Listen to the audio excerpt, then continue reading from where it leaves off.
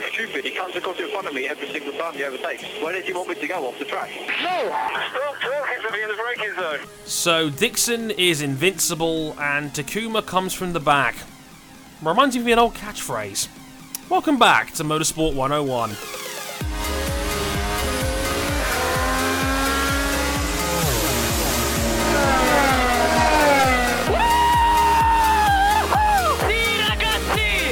It, mate. You are the world champion!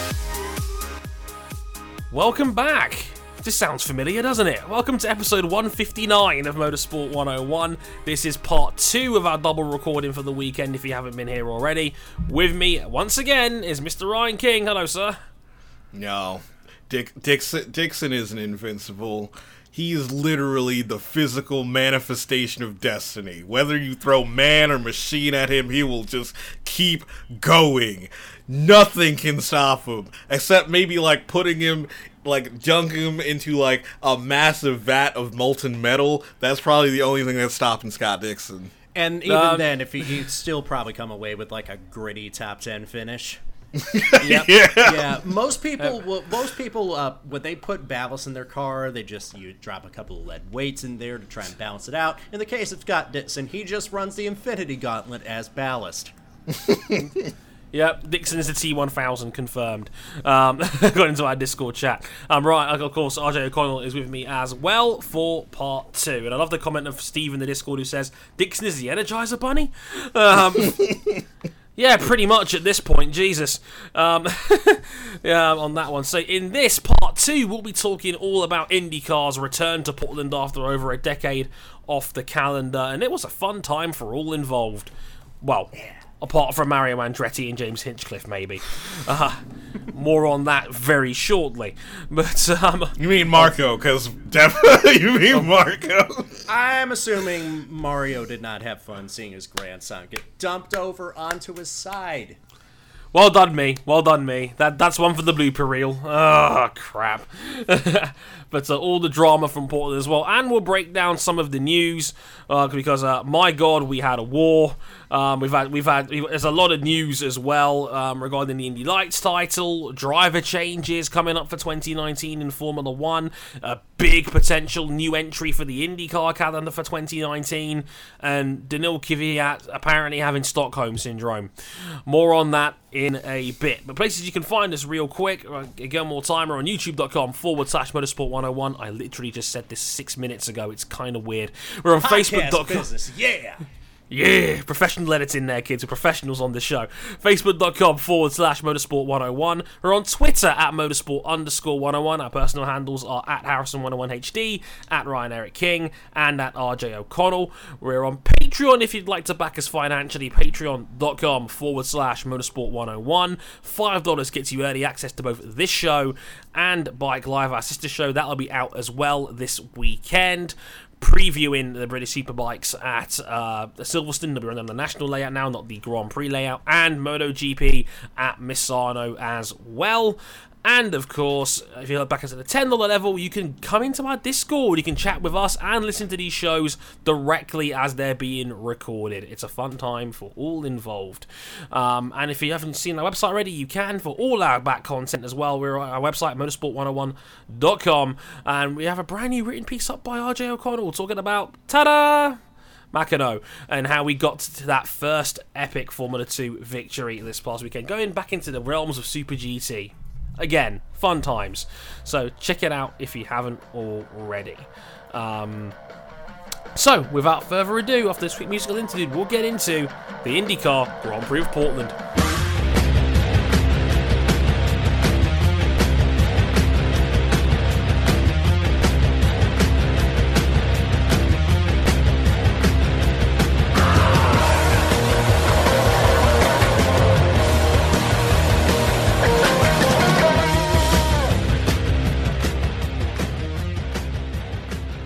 So, for the first time in 11 years, Portland is back, yo! And I have to say, like, because I know one of our Patreon backers, Tyler, was actually at the event this year, which I thought was pretty cool. The turnout seemed to be really good. I have to say, like the turnout, the fan appearance, It sounded great. I mean, did you get that impression from watching it on TV, King? Yeah, because first off, they don't have much racing in that part of America. No, this is the Pacific Northwest. There is not a major stock car race. Usually you got to go to like Northern California for that kind of shit. Yeah, the other side. But yeah, I didn't realize there was a lack of racing down that Portland side and whatnot. So yeah, that makes sense. That definitely makes sense where that's concerned. But yeah, the turnout, I think apparently over 40,000 on race day, which is a good turnout. For a Labor Day race going up against Darlington the same day, which shout out to Brad Keselowski, by the way. You get that right off the bat, winning in the Rusty Wallace throwback. That car looked amazing at night. It did. My God. But let's go back to more important matters at hand. Portland was a draw. It put asses in the seats. And my God, we get a race out of that. We did indeed. Going as far back as Saturday when the weekend started. The big shocker, although not really a big shocker if you've been following the series more in-depthly, Scott Dixon failed to make the Fast Six. Qualifies in 11th place, and everyone's going, apart from my man Tony DeZino, who pointed out, on every road course this season, Dixon's average qualifying place is 10.3. He's not been fast on the road courses this year, despite his reputation. It's kind of weird how that one turned out on that one, funnily enough. It's like Dixon actually is not that surprising he didn't make the Fast Six. It was Will Power who on pole position yet again. He's just so goddamn quick. And to beat the field by 3 tenths, that was his teammate Joseph Newgarden on the front row alongside him. To beat the field by 3 tenths on a 57-second lap, given it's their first time back in over a decade, that's incredible from Will Power. Like, I don't know how he does it half the time. It's he's got unbelievable speed underneath him on that one. But it was Power on the front row ahead of Newgarden. Alex Rossi, main title contender, in third ahead of Sebastian Bourdais, the defending race winner who won the last time they raced there in 2007. Ryan Hunter-Reay in fifth. And Zach Veach making the Fast Six for Andretti there as well. Good to see as well, Veach there making the top 6 as well. So, the race starts and, oh my God, there's an Andretti in the air. Yes, I actually got to listen to this in the first part of the radio driving home from Atlanta, and whoa, buddy. Oh, that sounded like it hurt. Yeah, to put it into perspective, Zach Veach and James Hinchcliffe make contact coming out of turn 3, and it spins Hinchcliffe out, and he is rammed into the gravel, I think, by Graham Rahal. They both collide there. Andretti goes flying over the top of the pair of them. And like Dixon gets caught up in it. Ed Jones gets caught up in it as well. So 5 cars races were affected by it right off the get-go. Dixon somehow survives. Not only does he escape major damage, he doesn't hit anything. It's weird, like that. He doesn't hit anything. He doesn't stall his car, so he doesn't have to wait for it to get refired. So he stays on the lead lap. Yeah, it was unbelievable. The medical team is out there making sure everybody's like that. They're, like, in the process of flipping Andretti's car back over again. Luckily, obviously, Marco was okay. They flipped the car back over. Dixon is waiting for the medical car to move out of the way so he could get his car back on the racetrack. Somehow, like they pardon me. They showed the onboard of Dixon driving into the smoke cloud. Somehow he doesn't hit anything. I do not understand how that happened. Like, Dixon is like, it's like Ned Flanders when he goes up and he prays and he goes, "Hey God, it's me, Neddy," and next thing you know, his car is almost completely unharmed, apart from a black eye on the front nose cone. But that's about as far as it went for Dixon. Again, as King mentioned, he was able to get it going again. He didn't even stall the car. He was able to stay on the lead lap and pick up the pace car again by the time the restart came back around again on lap 7.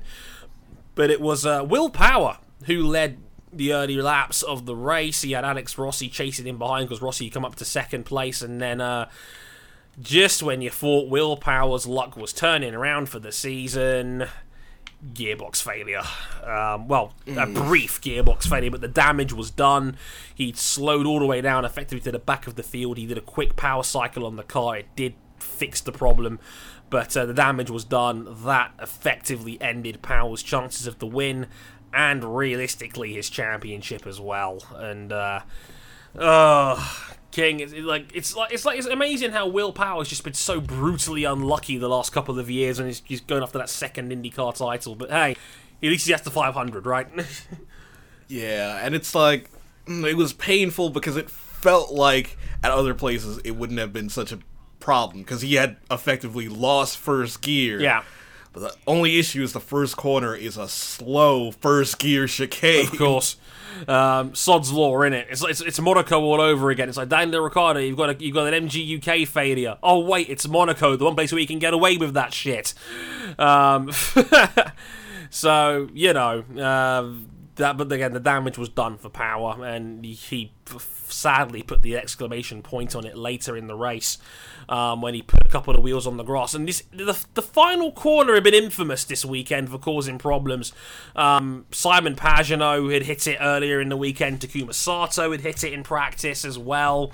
That last corner wall was causing problems, and Power ran himself into it, which caused a full course yellow. In the middle portion of the race, you'd end up finishing, I think it was 7 laps down in the end. 7 laps down in the end in 21st place after leading 11 laps. So yeah, Power effectively taking himself out of the title picture via a combination of gearbox failure and the wall, unfortunately. Yeah.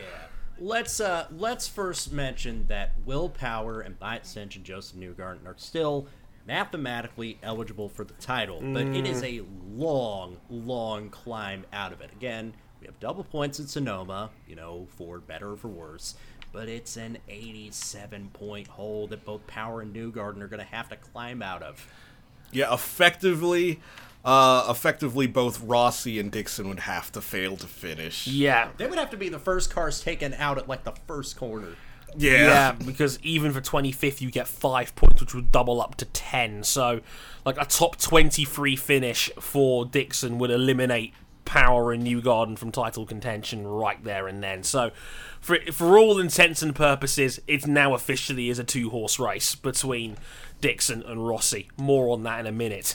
But the other, I think, major race-altering caution that came down was our friend and yours, or as Paul Tracy now calls him, Santucci. They're on that level now. Golden Cock Award front running.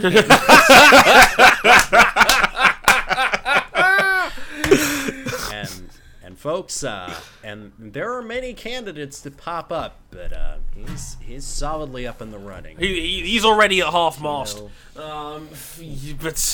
Yeah, Santino, who was back, you know, much drama was made about Dale Coyne bringing him in for the final 2 races of the IndyCar season. In his own third car, no less. Yes, like, Dale Coyne pushing out for a third car for Santino Ferrucci. It's like my idea of hell. It's like, what does the 8th circle of hell look like? It's like, no, just like Siri, like, just play me like this, like the last 20 laps of that race. And you just seen Santino Ferrucci riding as high as third at one point, may I add, as well. In, you know, all I can say is, yeah, up till that point where he ran out of fluid, I was just like, God damn it, that goose stepper can drive.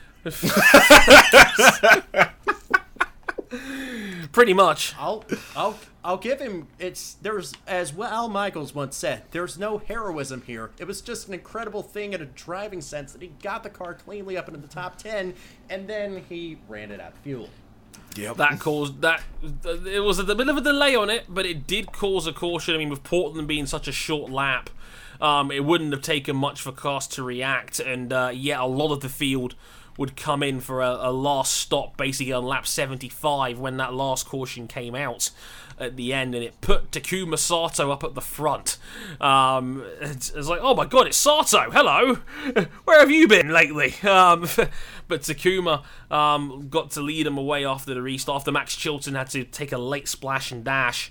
In the end, it turned into a straight 2-horse dogfight between Takuma Sato and you've probably seen this one before, kids. It's Ryan Hunter-Reay chasing down a race victory with, like, fireballs coming out of his eyes. We've been here before this season, folks. Pardon me.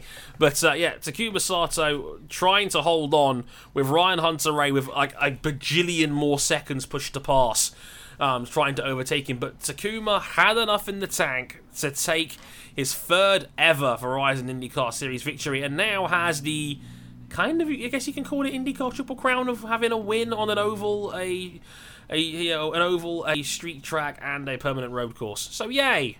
I still find it weird that Takuma, after all this time, only has 3 IndyCar wins. It's actually a little bit sad because I think he's a bit more talented than that makes out. But I also find it weird that after passing the age of 40, this is probably the best Sato's driven in IndyCar on a consistent basis. He's been great. He's been great all season long. I know, like, it's actually kind of funny that he's actually showed up Graham Rahal a little bit, which I did not expect. I kind of jokingly put it out there, and I guess Rahal has been the better guy for consistency. But now, look at the championship now. Rahal only has 37 more points than Takuma Sato does. That is unexpected. I'm just throwing that out there. I didn't think Sato would be that close. Reading into it now, but I do find that to be quite funny. No, I know I look at it. But Takuma holding off Ryan Hunter-Reay. I want to give a couple of shout-outs towards some guys in the midfield who ran well. The Brits, to a degree. Like Jack Harvey had a great drive in the middle of that race. He was our buddy Jack Harvey. Our friend and yours, the nerd, Jack Harvey, out here pulling out the big boys, running legitimately in the top 6 for Schmidt-Peterson Motorsports. And technically Michael Shank Racing as well. But yes, a brilliant drive from Harvey. It's a real shame the result doesn't show it on that one. He ended up finishing in 16th place because of the late race caution and the reshuffle on that. He got one of the real victims of that with him and Jordan King. Jordan King ran very well as well. Jordan King was running, I think, 3rd at one point as well. Like, Jordan King was out here doing the Lord's work on there. So the Brits out there driving hard. Zach Veach was having a good day as well, but of course he had a damaged car, and then he would go off in the midfield, and that was the end of Veach's day, really. It's a shame because he's had 4 straight top 10s going into this weekend, unable to continue that run of form as well. It's a bit of a bummer on that one. But running down the order real quick for the race itself, Takuma Sato winning in Portland by just 0.6 of a second in the end from Ryan Hunter-Reay, who just could not get the power down in the infield to take advantage of a vulnerable Sato there at the end. Sebastian Bourdais, a little bit on his own there, a couple of seconds back in 3rd. Great result for Seb. King, your man's is doing the good. Yes, Bourdais. Yes, Bourdais in like a Frankenstein's car because all the bodywork issues. Because I think he had a crash at the weekend. They had to get one of the old parts out from his usual yellow car on top of the purple one he was already running, which I thought was quite funny. So in the Frankenstein car, Seb Bourdais on the podium. Yeah, first podium since the win in St. Pete. Wow. That's kind of a bummer, really, because, again, Bourdais, he's driven a lot better than I think his results indicate, again, but, that's IndyCar for you sometimes. Spencer Pigot in 4th, like, he's refusing to go away, Spencer. He's had some great drives for Red Carpenter, and this is another top 5 result for Spencer. From 17th on the grid. I know, This right? is going to be a thing in the top 10. People are coming back from absolutely nowhere to do well. Indeed, we didn't even mention Takuma Sato started this race from 20th on the grid. He started it from 20th. Yeah, he is only, I think, the 6th man to ever win an IndyCar race from 20th or further back. And the last guy to do that was Seb Bourdais at St. Pete last season when he won it from 21st on the grid. There's a lot of hard charges through the field on this occasion, and Spencer Pigot from 17th to 4th, including a stunning pass round the outside of the back straight on Scott Dixon to get that 4th place over him in the end. That was the pass of the race, maybe the pass of the season contender for IndyCar as well.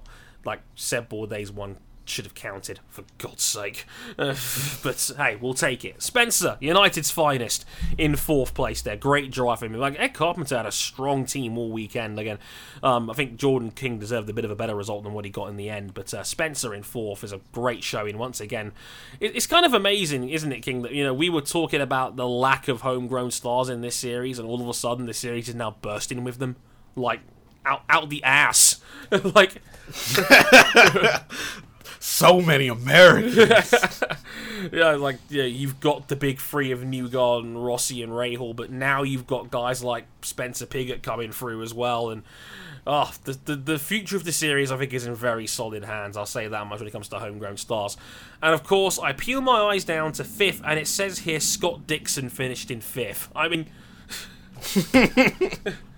Tony DeZino again put out a great stat where he said straight up, every time Dixon has qualified outside of the top 10 this season, he has brought it back to finish in the top 5.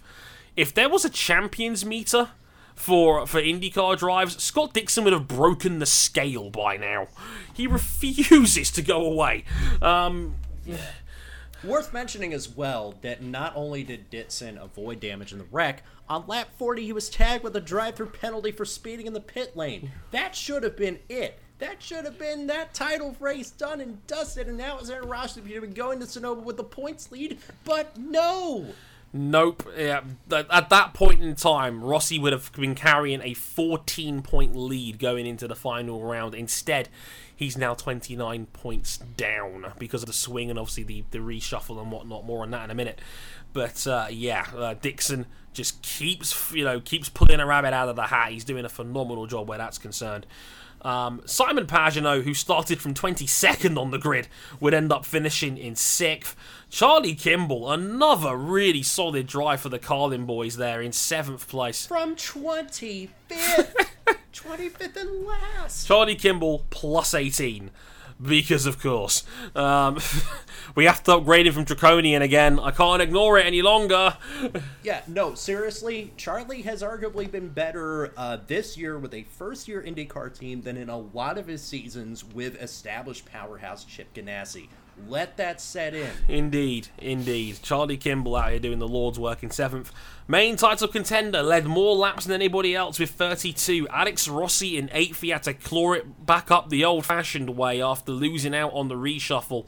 He had ended up clawing his way back up into 8th place in the end. Good pace from Rossi once again. All weekend long, results just didn't go his way on this occasion. Pietro Fittipaldi in 9th. Wow. Have a bow for the other Dale Coyne Racing rookie. You know, the one that's actually likable. Yes. Best career IndyCar Series finish. Just weeks removed from breaking his legs at Spa and coming back way too soon. Way to go, Pietro. That's a brilliant drive from him. Joseph Newgarden in 10th, led 8 laps. Dive bombed the shit out of Scott Dixon earlier on. Again, lost out on the reshuffle, would finish in 10th in the end. Tony Kanaan in 11th. 12th, Carlos Munoz, who will be filling in the number 6 car for the rest of the season. Of course, not the greatest of circumstances, but we're personally, I will say personally, delighted to see our boy Carlos back in the car for a little bit. Nice to see him back there, even if circumstances weren't ideal, to say the least. Of course. Also, I don't think I mentioned it last week, but we have now. Robert Wickens is back in Indiana, continuing his rehabilitation. We're thinking of you, Robert. Keep fighting the good fight, sir. Carlos in 12th place, the best of the SPM cars on this occasion. Gabi Chavez, which I think is one of Harding's best results of the year so far, in 13th. Which I think they'll take that one. Faye's Leist in 14th. Jordan King, 15th again, was running as high as 3rd at one point. Just really unlucky on the reshuffle, as was Jack Harvey in 16th. Alfonso Chelis making his second appearance for the Juncos team in 17th. Max Chilton 18th. Zach Veach, who damaged the floor of his car in that lap 1 incident and then would go off. Later on, he finished a lap down in 19th. Redemption Ferrucci, apparently, according to depending on the way you read it. He was in 20th, as mentioned. He ran out of fuel on a stint, would finish eventually 4 laps down. Will Power hit the wall. He'd end up finishing 7 laps down. James Hinchcliffe in 22nd, who was like, great job from the SPM guys to get him back out onto the track after getting the car damaged in the first place. He would end up 29 laps down, but hey, a bonus 3 points for just getting the car back out on track in the end. They all count, as they say. Hinch in 22nd. Graham Rahal, Ed Jones, and Marco Andretti bringing up the rear, whose races lasted a combined about 20 seconds, unfortunately. But Rahal, Jones, and Andretti did not make the flag at all. They were first out. But I believe Marco Andretti did win the What You Cookin'. Was he the driver of that segment this week? I think he was. I didn't actually get a chance to see that one, unfortunately. I was only there for the second half of the race initially. I know I missed it because again I was listening to the start of the race on the radio. Got to see the end of the TV. It was amazing. As it turns out, Portland does have a place in contemporary IndyCar, and it's a good fit. It is a good fit. I thought that was a very enjoyable race. Again, like I was a bit nervous because Portland is a small racetrack. It's only, again, as I mentioned, it's only about a 57-second lap. I thought they might struggle for passes around here, but the main straight and the back straight were good passing opportunities. And yeah, we had good racing here, and it was back and forth, unpredictable. I don't think you could have asked for much more out of a race on that occasion without major shenanigans, if that makes sense. So, yeah, I thought that was a pretty fun race and a great return for Portland on the calendar. What do you make of it, King?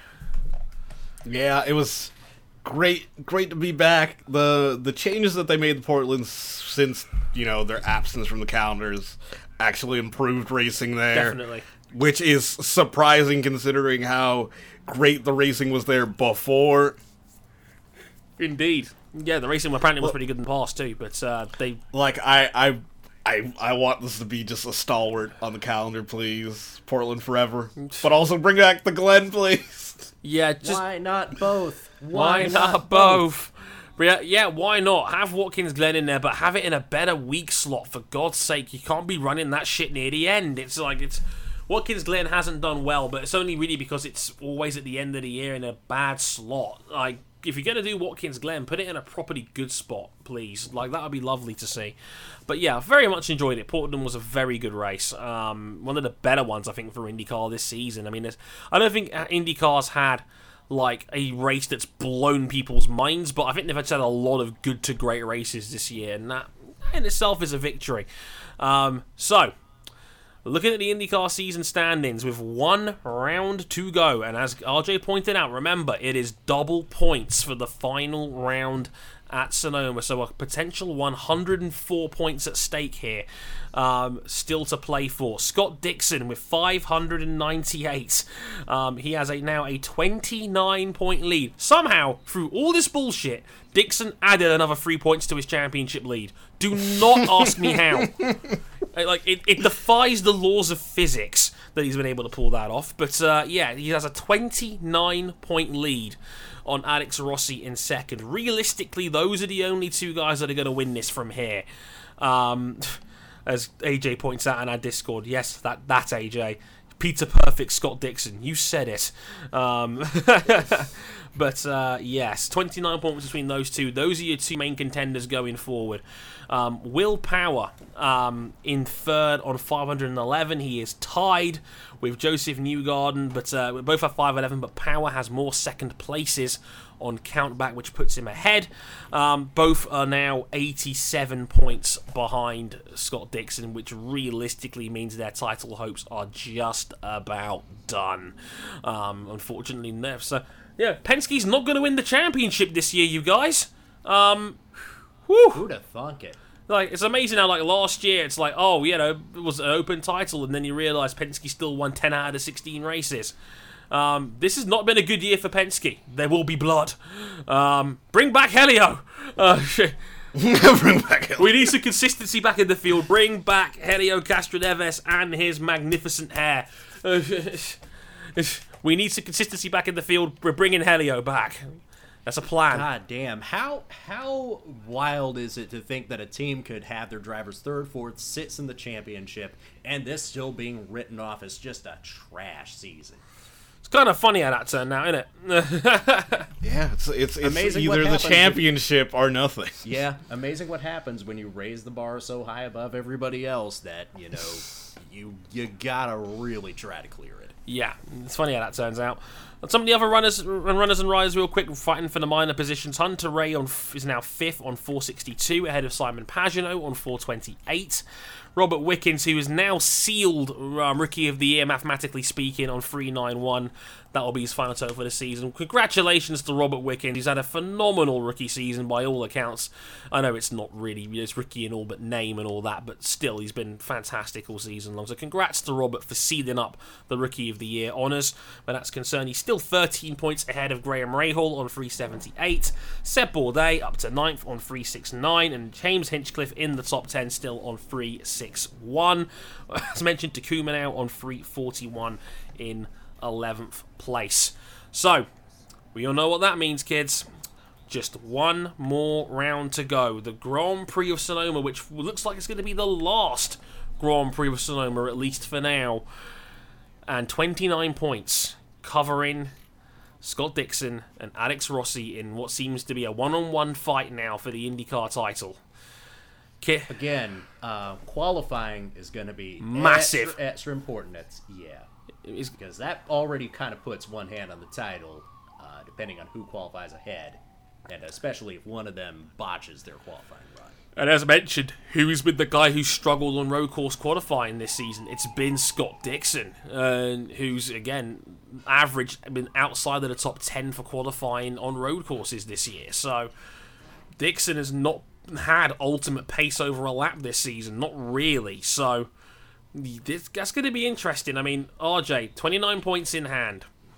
Who do you think wins the Verizon IndyCar Series title and why? That's so tough because I feel like everything, logistically speaking, with him winning 2 out of the last 4 races, with him having a clear edge on permanent road courses, at least on one lap pace this season, it's gotta be Alexander Rossi. But I've fallen into this trap before in 2015. Oh boy! Juan Montoya held the league all championship season long, except through the last race of the season, and Scott Dixon beat him by that much. I'm not falling for that again. I'm still sticking with my pick to start the season. I think Dixon wins. Yeah, like, to defend RJ's pick of Scott Dixon, we'll get further into the details later on the show, but Sonoma's set to have a record number of entries. We're seeing a possible maximum of 27 cars. There's going to be traffic out there. Yeah. Having the lead is not going to be as big of an advantage at Sonoma like it was in seasons past, because you're not good. It's not Formula One. Backmarkers don't have to move over for you. True. Very true. And they're going to get up to them quicker because there's more cars on the track, most likely. King, who's your pick? Scott Dixon. It's Scott Dixon. Ooh. And that leaves it to me to break the tie. Well, it's not a tie because RJ flip-flopped and went for Dixon in the end. My bad. I thought it went Rossi for a second there. My brain just had a freeze moment for a second.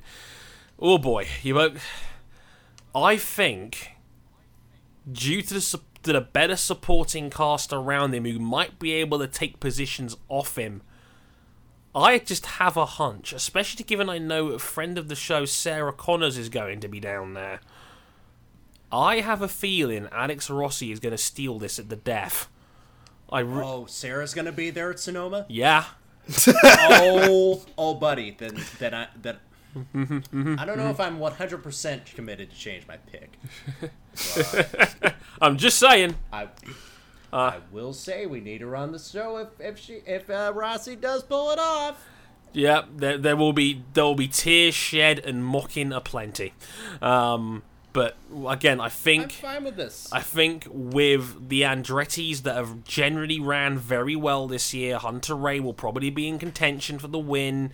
I think Zach Veach is coming along really nicely. I think even Marco on a good day could get into the top 8, no problem. I think with those rear gunners behind Alex Rossi, and I'm sure they'll be told to help Rossi out if possible, given that's their only dog in the title fight. I'm sure they'll understand if they can say, maybe not team orders, but like a whisper in the ear, like, listen, just make sure Rossi comes home in one piece, all right? And let's be honest, Ed Jones has not been the best support for Scott Dixon this season. Jones has been inconsistent. and only running 2 cars certainly hasn't helped. I think the wingmen will come into play here, and that logic and Sonoma being tricky to pass and Rossi being very fast all season long, I'm going to go for Alex Rossi to steal this title. I know what, I'm taking the plunge. I have a feeling that, Dixon will probably just end up qualifying on the front row and will bring home an easy second, and it will all be Dixon for the title. But I just have a hunch that I think Alex Rossi's going to steal this at the death. Yeah, but, the thing is that Dixon doesn't have to win the race. No. He doesn't even have to finish ahead of Rossi. I think third mathematically would guarantee it for Dixon. If my maths is roughly right. Yeah, and that's if Rossi wins. Yeah, if Rossi wins, barring bonuses coming into play, which who knows what that could be. Yeah, 70. Second would be enough for Dixon. Because third place it gets funny, because third place normally is 35 points. That could be a 30-point swing, and again, that could come down to bonus points. It could get very close if Dixon ends up third and Rossi wins. And Rossi tends to go well at Sonoma. So, then again, right now, Rossi's going well everywhere at this point. He might be the best all-rounder in the field right now. It's going to be tight. But I've got a feeling Rossi's going to steal it. I really do. So yeah, with the wingman advantage, I think is going to play a hand in this too. That's just the hunch I've got. I could be wrong, but yeah, that's the hunch I've got on this one. So I think it's going to be Alex Rossi. Prove me wrong, Connors. Prove me right, Connors. In this case, jeez, on that one. So let's get into the news, and we got a whole bunch of it coming around. And this first story came through today. A few hours ago. Is Tuesday, the 3rd of September, 2018. As one door opens for one coveted former McLaren Jr., another door opens for another. Stoffel Vandoorne out. Lando Norris in. Turns out McLaren don't like Belgian waffles, they like beans on toast. And yes, Stoffel is gone. Although, they love Star Wars. I also love that RJ said it was Tuesday even though it's Monday today. Oh dear. But yes, McLaren has dumped the waffles. They're going for the beans on toast instead. Stoffel is gone. Lando Norris is in, and I read the statement regarding this that McLaren put out regarding Stoffel, and they called him a fantastic team player. They said that and the one that stood out to me, King, was that they said that they did not give Stoffel the tools to show his true talent. Dear God Almighty. What does that tell you? Oh my God. It means that this is a team in a rebuild mode. That they clearly have two drivers for the far future, not the Stoffel future, which is kind of amazing given that, again, it's kind of amazing given that McLaren clearly had a focus on trying to win now when they had Alonso and Button, and they were deliberately stifling Stoffel's development as a driver from day -2, I would argue, to get to this point. Stoffel was F1 ready in 2014, if you ask me. I really do. I think arguably, he might have been F1 ready in 2013 because, again, as a rookie in Formula Renault 3.5, he almost beat Kevin Magnussen, the other McLaren Jr., who had a year's more experience in the same car. And who debuted in F1 in 2014? Kevin Magnussen. Kevin Magnussen, who got a Formula 1 podium on his debut and kept it. Kevin Magnussen. Yep.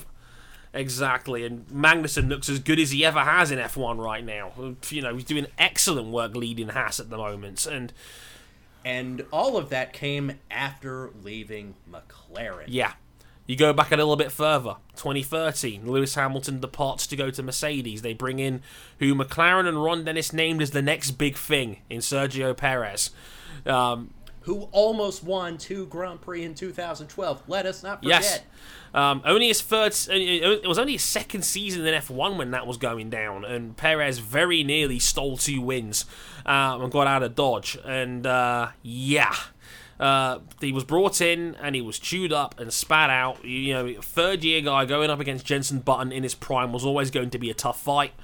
Checo came out on the bitter end of that fight. Apparently the engineers were split 60-40, and they went with putting Kevin Magnussen in over Perez, and Perez was fed back to Force India.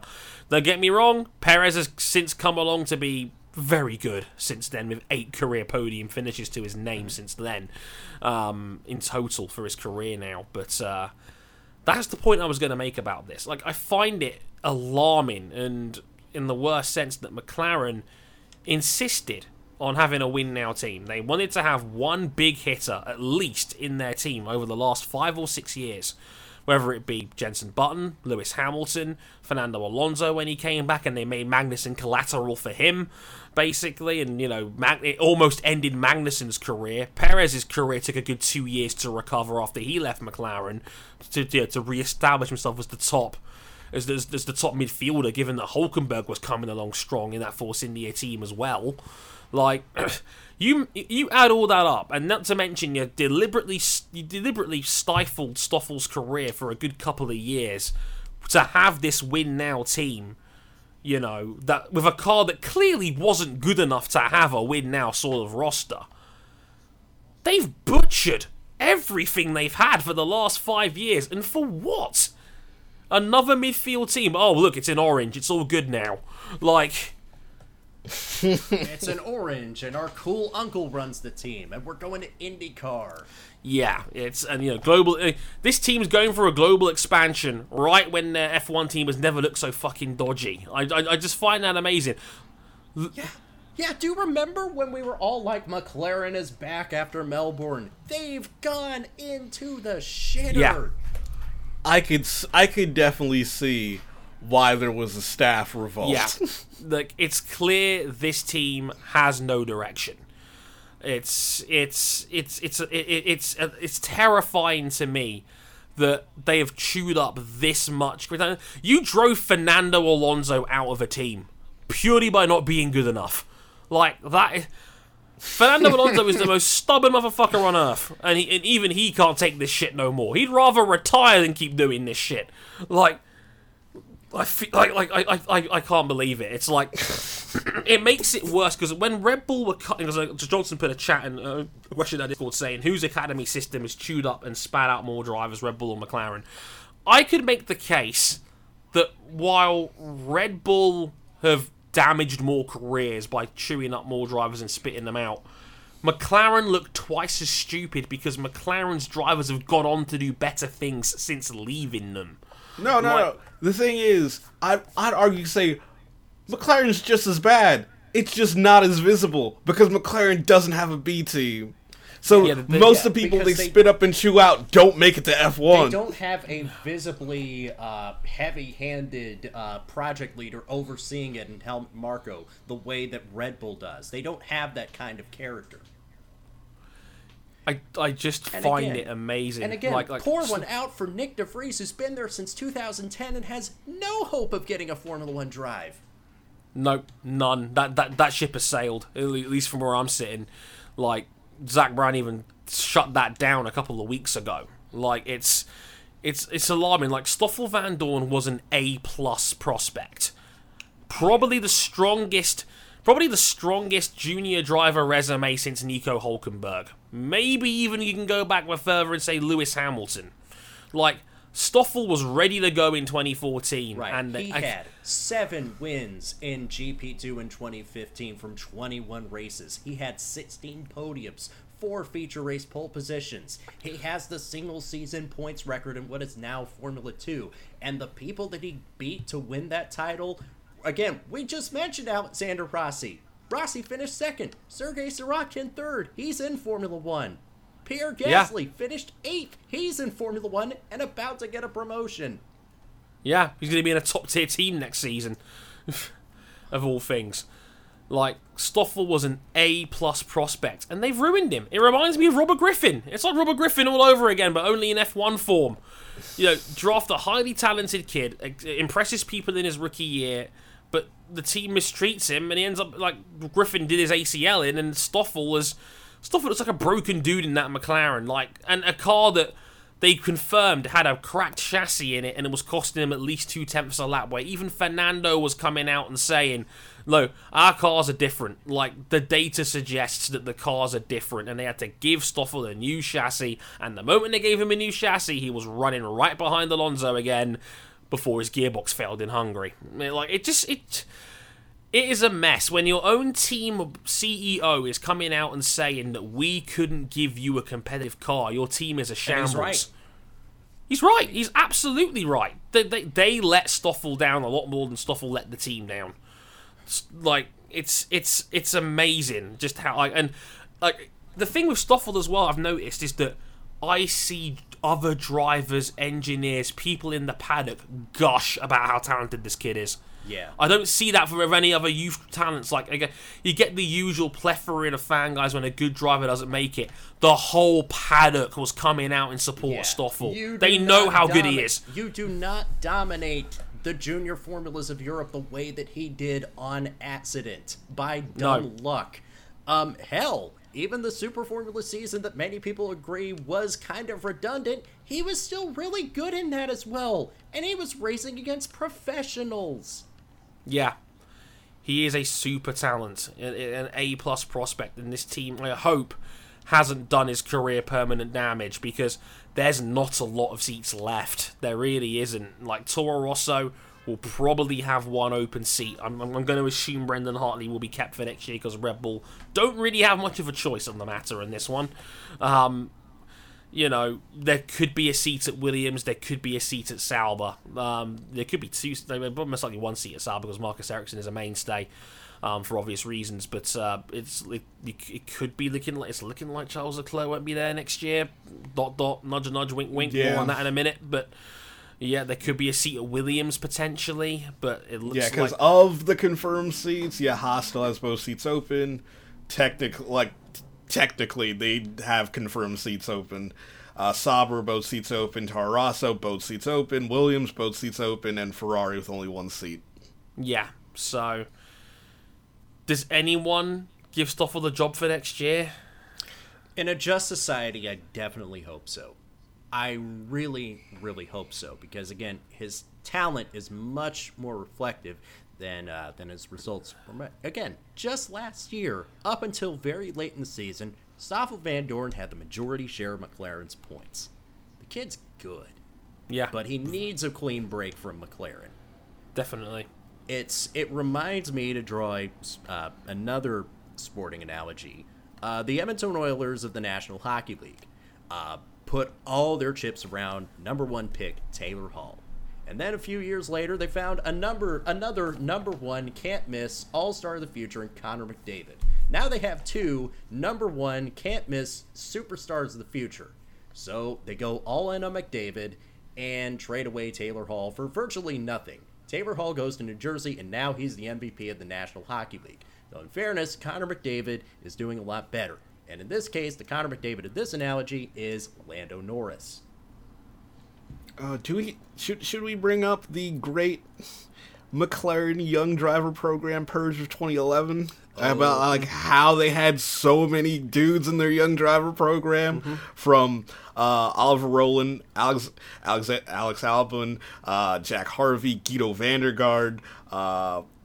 Oliver Turvey was the one guy that survived the purge, along with Kevin Magnussen. But pretty much, they had pretty much everybody. And then, I think, because 2010, they signed Jenson Button instead of promoting Young Driver. Oh, God. What a mess. I mean, let's look on the positive side of the coin here. Lando Norris is going to be there next year, and let's not get it twisted. This kid is also another A+ prospect. Yes. Like Lando Norris is a supreme talent. He's won everywhere he's raced, and in any other circumstance, I think we'd be a lot more excited about Lando Norris in an F1 car. He's not even 19 till December, but at the same time, it just feels a little like the edges were kind of been taken off it a little bit because before we feel a bit bad for Stoffel because we all know how good he is, but. He is a super talented prospect, and if the team gets their shit together, Carlos Sainz and Lando Norris is an excellent team. Let's not make no mistake. That is a team that is built for the future, as McLaren really needed to do the first time, and now I don't know how they chewed up this many young talents, but they've finally gotten done it. Let's go ahead and run down Lando Norris's career summary. British Formula 4 champion 2015. Eurocup Formula Renault 2.0 2016 champion along with the Northern European Series and the Toyota Racing Series of New Zealand that same year. 2017 European Formula 3 Championship, his first full season. Champion going away. 2018 wins the first race of the Formula 2 Championship, is still solidly in title contention. Absolutely. And yeah, George Russell is going to be another top-tier talent in his own right, and he might not even be in F1 next year, and that's a terrifying thought to me as it is. But yes. And also kind of the happy side effect that with Lando being promoted, most likely the McLaren Young Driver program will probably cease to exist because they'll only have one driver left in the program, Nick De Vries. Hey, is he still there for all those Toon voiceovers, right?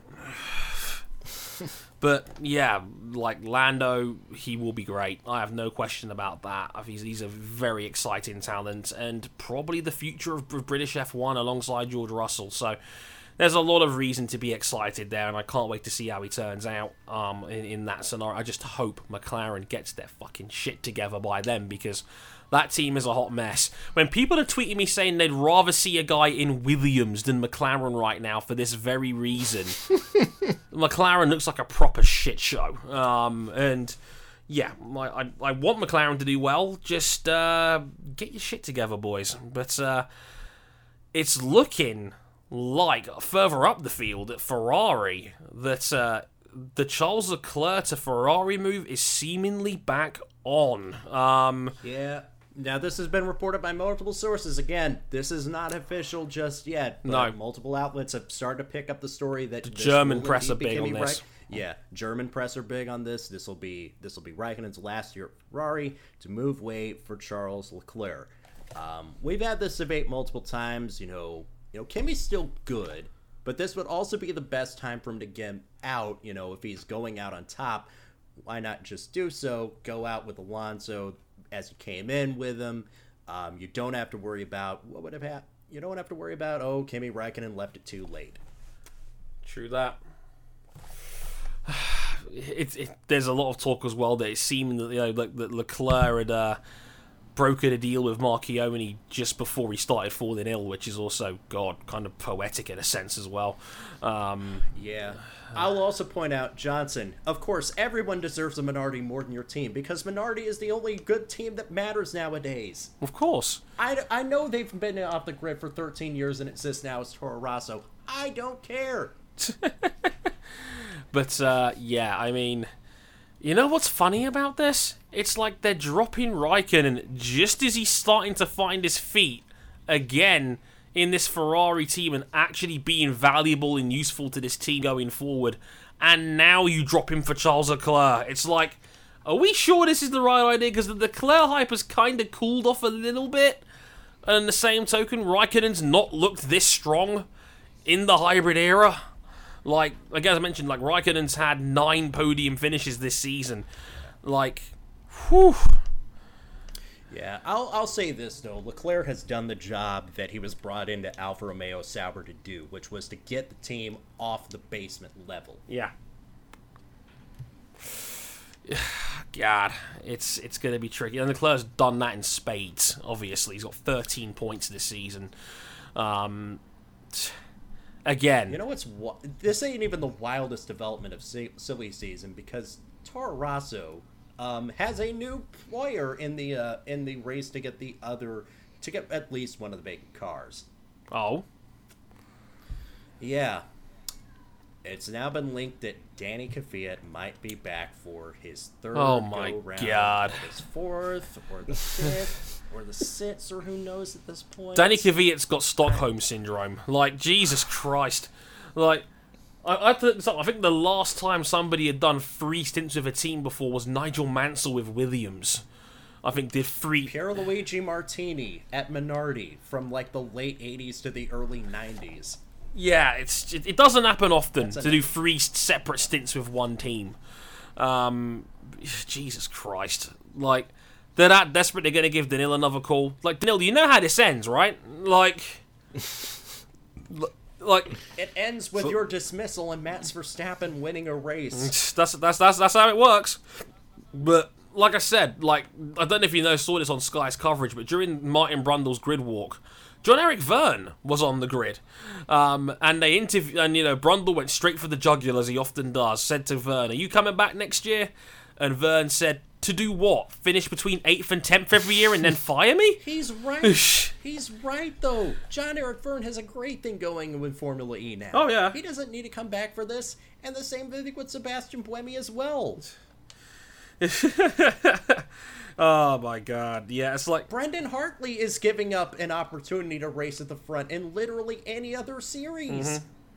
You don't need 2 drivers to do that. Yeah, Verne's got, good shit going on right there. He really has, and I don't see any real gain of him going back to F1 to do the same shit he did last time. Struggle in a B team, finish and score minor points, and then get dismissed for the next young hotshot like Dan Ticktum again. So what's the point?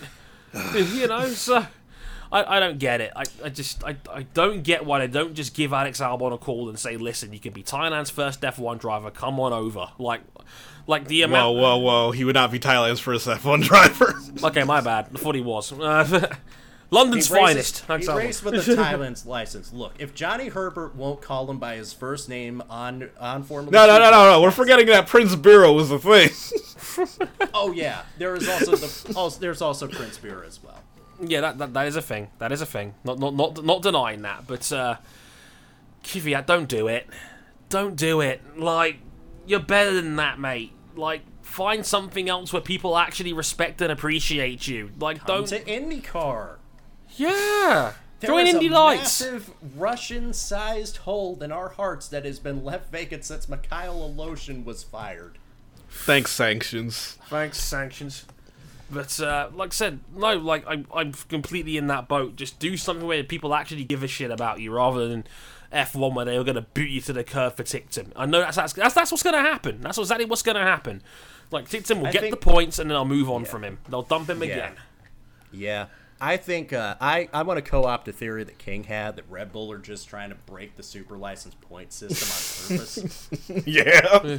Yeah, but we can't afford drivers for our second team. Oh no, what a problem. No. And I'm going to segue this in nicely because Toto Wolff thinks he's come up with another solution to the young driver predicament. And it's that old chestnut again.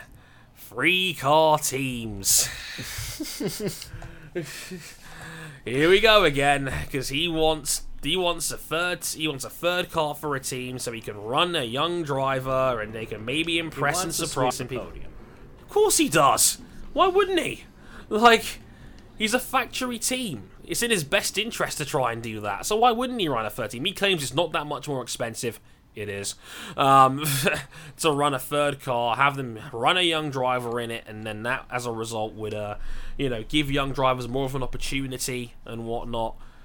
Like, I don't know, I saw a lot of people responded to this by saying, oh, why didn't you just buy out Force India or buy out Manor? And I'm like, guys, I don't think you want that as badly as you think. Like... Yeah, because there's a difference between having a second team and having a third car. A third car can be exactly the same as the first 2 cars on the team. Mm-hmm. A second team, you're going to have to build a whole new car. It can't be the same car as the A team. Right. Exactly. My solution is, fits the financial structure of the sport, put in a salary cap that makes it actually enticing for new teams to want to come in, and eventually you could have another team that's immediately competitive right off the bat, like a Haas was when they first came in. and you have more opportunities for more seats that people actually want to take part in. Right. Exactly. This all goes back to the financial structure being so broken. It's as simple as that. Like even if you implemented a budget cap, there's still the massive caveat that you cannot receive prize money in your first 2 seasons in Formula One. Yeah, which is an incentive killer for any potential new investor that would want to invest. F1 is completely uninvestable in its current state of mind. Like, yeah, I would love to see, like, you know, a team like maybe SMP Racing wants to start the capital to start their own F1 team and not just buy up a majority share of Williams. I'd love to see a team like ART or Prima or Dams come in to Formula One and be competitive. But it's not going to happen because they have good things somewhere else and they shouldn't change. And they won't. No.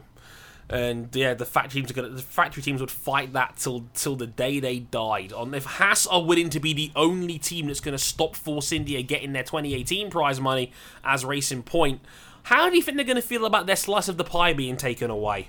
Of course they're not going to do it. Yeah, because I'm pretty sure, this is just speculation. I'm pretty sure Haas would have felt like, oh, if Force India can get prize, like if this new team can get prize money, can we be reimbursed for the prize money that we should be owed? Yeah. I love how wonderfully perfect our sport is, that we're literally pitting our midfield teams against one another for survival on a consistent basis. Call back to the first episode this week. Yeah. It's a bloodbath. It is a bloodbath. And as I said, that's the worst thing about it. I've mentioned this before. F1 lives or dies on its independence.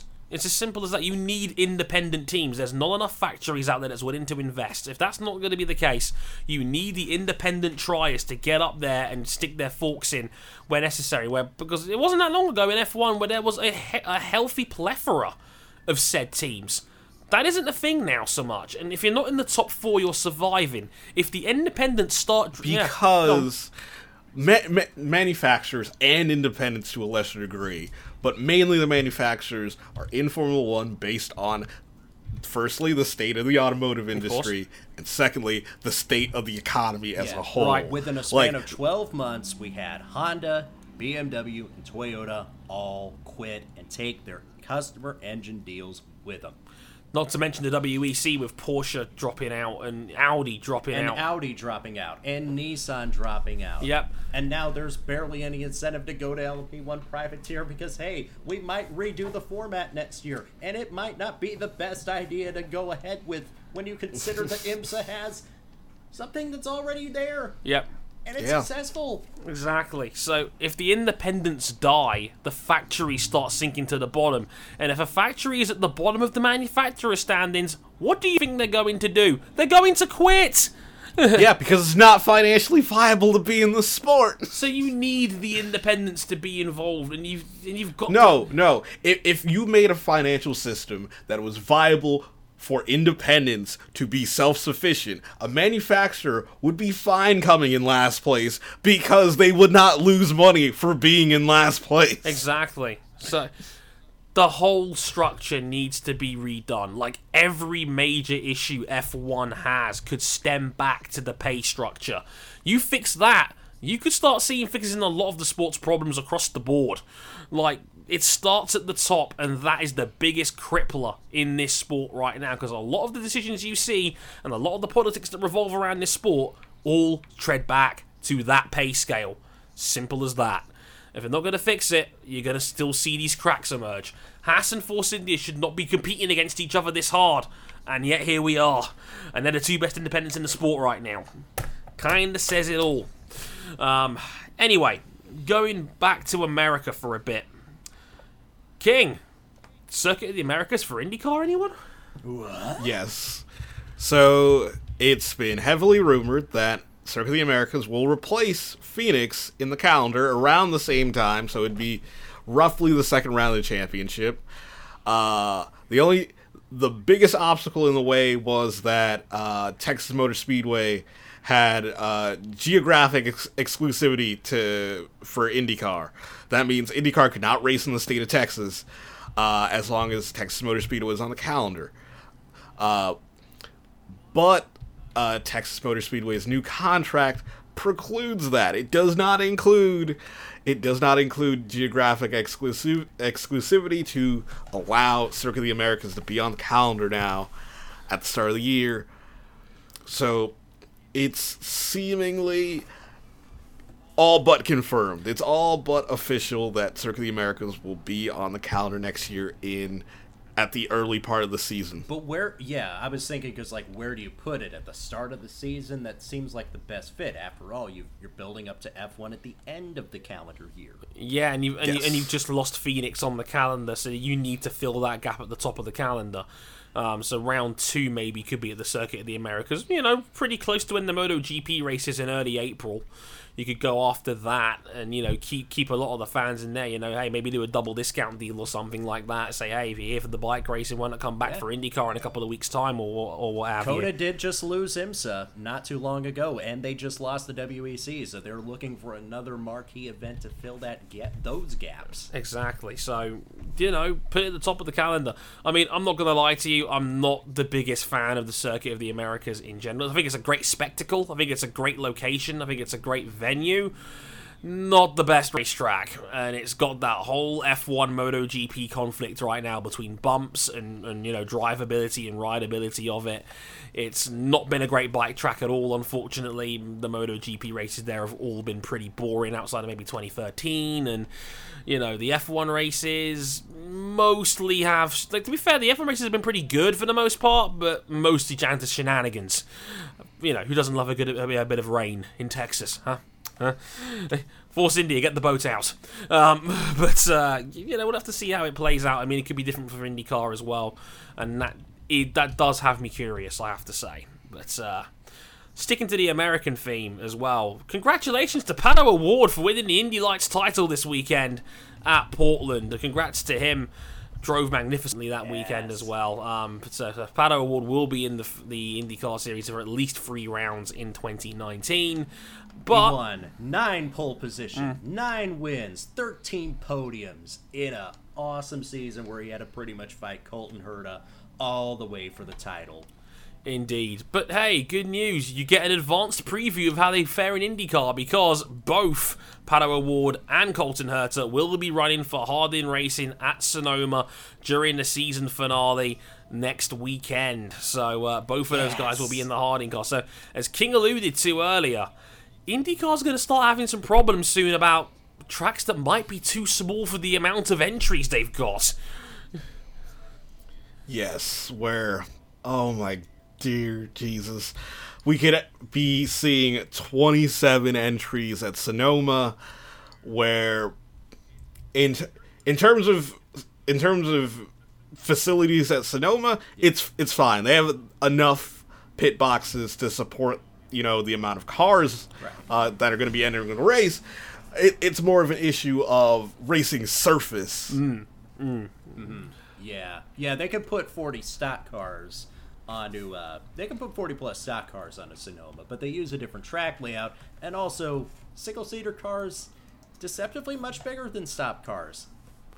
Yes, because IndyCar's pit boxes are larger than the NASCAR's pit boxes. Right.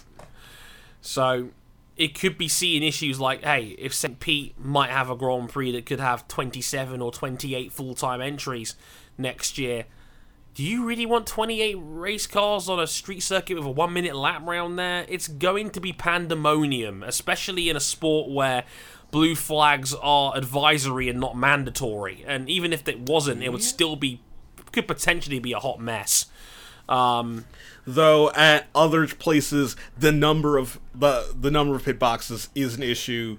Like this year at Mid-Ohio, they have 22 available spots. They were able to squeeze in 2 more boxes to up it to 24 this year. Most of the other road courses have somewhere between 24 and 26 spaces on offer. And again, Harding are going to be a 2-car team next year. McLaren are coming, so it's going to be more than 27 cars. Jim goes to run in 2. Yeah, it's Acquaintance space is Acquaintance going to of be the an issue. Acquaintance of the show, David Land, has also pointed out this is effectively the race to see who's going to be Fernando Alonso's teammate next year, if you believe certain rumors of where Alonso is going next season. Indeed, yeah. It's looking like it could be a collaboration with Andretti and Harding that could run Alonso next year. And also, it's wild to think that after healing the wounds of the split and actually getting its own standalone formula, IndyCar's now in a position where maybe it has to turn people away from some of these races. But my gut feeling about it is, IndyCar being IndyCar, they want everyone to run, and they're considering doing things to get more cars and more venues. So St. Petersburg, where the limit is 26, they've already thrown out the possibility of shortening the pit boxes to run up to 28 cars at St. Pete next year. Oof, that's tight, man. I guess it's going to come down to that, but yeah, I mean, IndyCar has come a long way if it even has the possibility of potentially throwing out extra entries that can't make it. Of course, it's a bit of a hot mess. Like the days of the qualifying race, more bumper days for everybody. But no, it's a good problem to have. Let's put it that way. And it's exciting. And again, COTA is a great venue, and that's a great addition to the IndyCar calendar. No matter which way you slice it, if they're able to pull that off as well. So, again, keep an eye on that one. We'll keep an eye on that one for you if developments turn around, and we'll see how it plays out as the 2019 IndyCar grid takes shape. We didn't mention it last week, but heavy rumours as well. Felix Rosenquist will be for Chip Ganassi Racing finally next season. There's been a lot of smoke around that for a couple of years now. That our man Driver for Hire will finally be in IndyCar with Chip Ganassi in the number 10 car. Free now. You're free now. You're free now. You have a permanent home now. Yeah, Driver for Hire is no more. Connor Daly is the new Driver for Hire. Welcome aboard, Connor. The torch has been passed. That higher part is the more difficult part for Connor. Yeah. And on that note, I think we're just about done here for part 2 and this taping in general. So, an absolutely heaped stack of over 2 hours worth of content there for you, split across 2 shows. I hope you guys have enjoyed both episodes. Inject it into your eardrums. Do it now. Indeed. You've already done it. Do it again. Why not? You can listen to RJ's singing voice, and King. Go back and listen to King doing the French National Anthem, episode 141. It's great. Or me bashing Silverstone in the episode prior. Why not? We could do the gimmick. We could do the gimmick of the karaoke singer sings Bob Seger's Old Time Rock and Roll, but it's just the first line every time. Just take those old records off the shelf. It's a blatant gimmick infringement. Just take those old records off the shelf. Can I wrap this show up now? Is that all right? Is that acceptable? Yes. Thank you. You can find us one more time. We're on youtube.com/motorsport101, facebook.com/motorsport101, Twitter @motorsport_101, our personal handles @Harrison101HD, @Ryan Eric King, and @RJ O'Connell. Again, our website, Harrison got some other website, motorsport101.com. I'm tired, bear with me. Again, RJ's got a great piece up there about ta-da, and you'll get your jokes in there, basically, on that one. And again, we're on Patreon.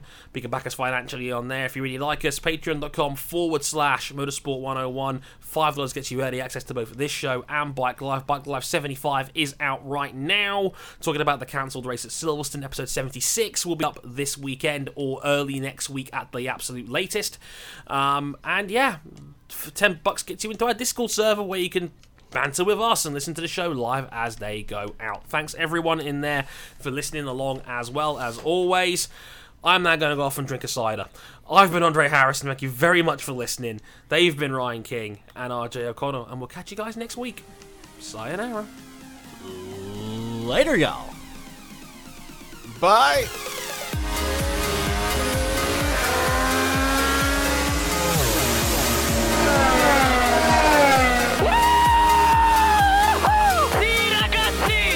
Done it, mate. I cannot believe you are the world champion!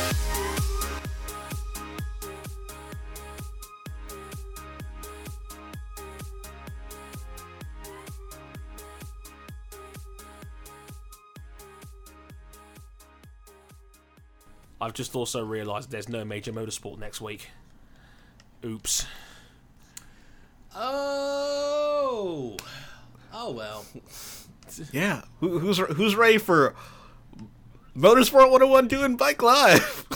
Get a second Bike Live episode free of charge. Hey, there's an idea. Lewis, you're in double duty editing wise. Have fun with that. This will be our pilot episode of Keeping It 101, and it's all about football. I'm okay with this. It's like, guys, they boo a lot here. How dare they? They play 90 minutes a week.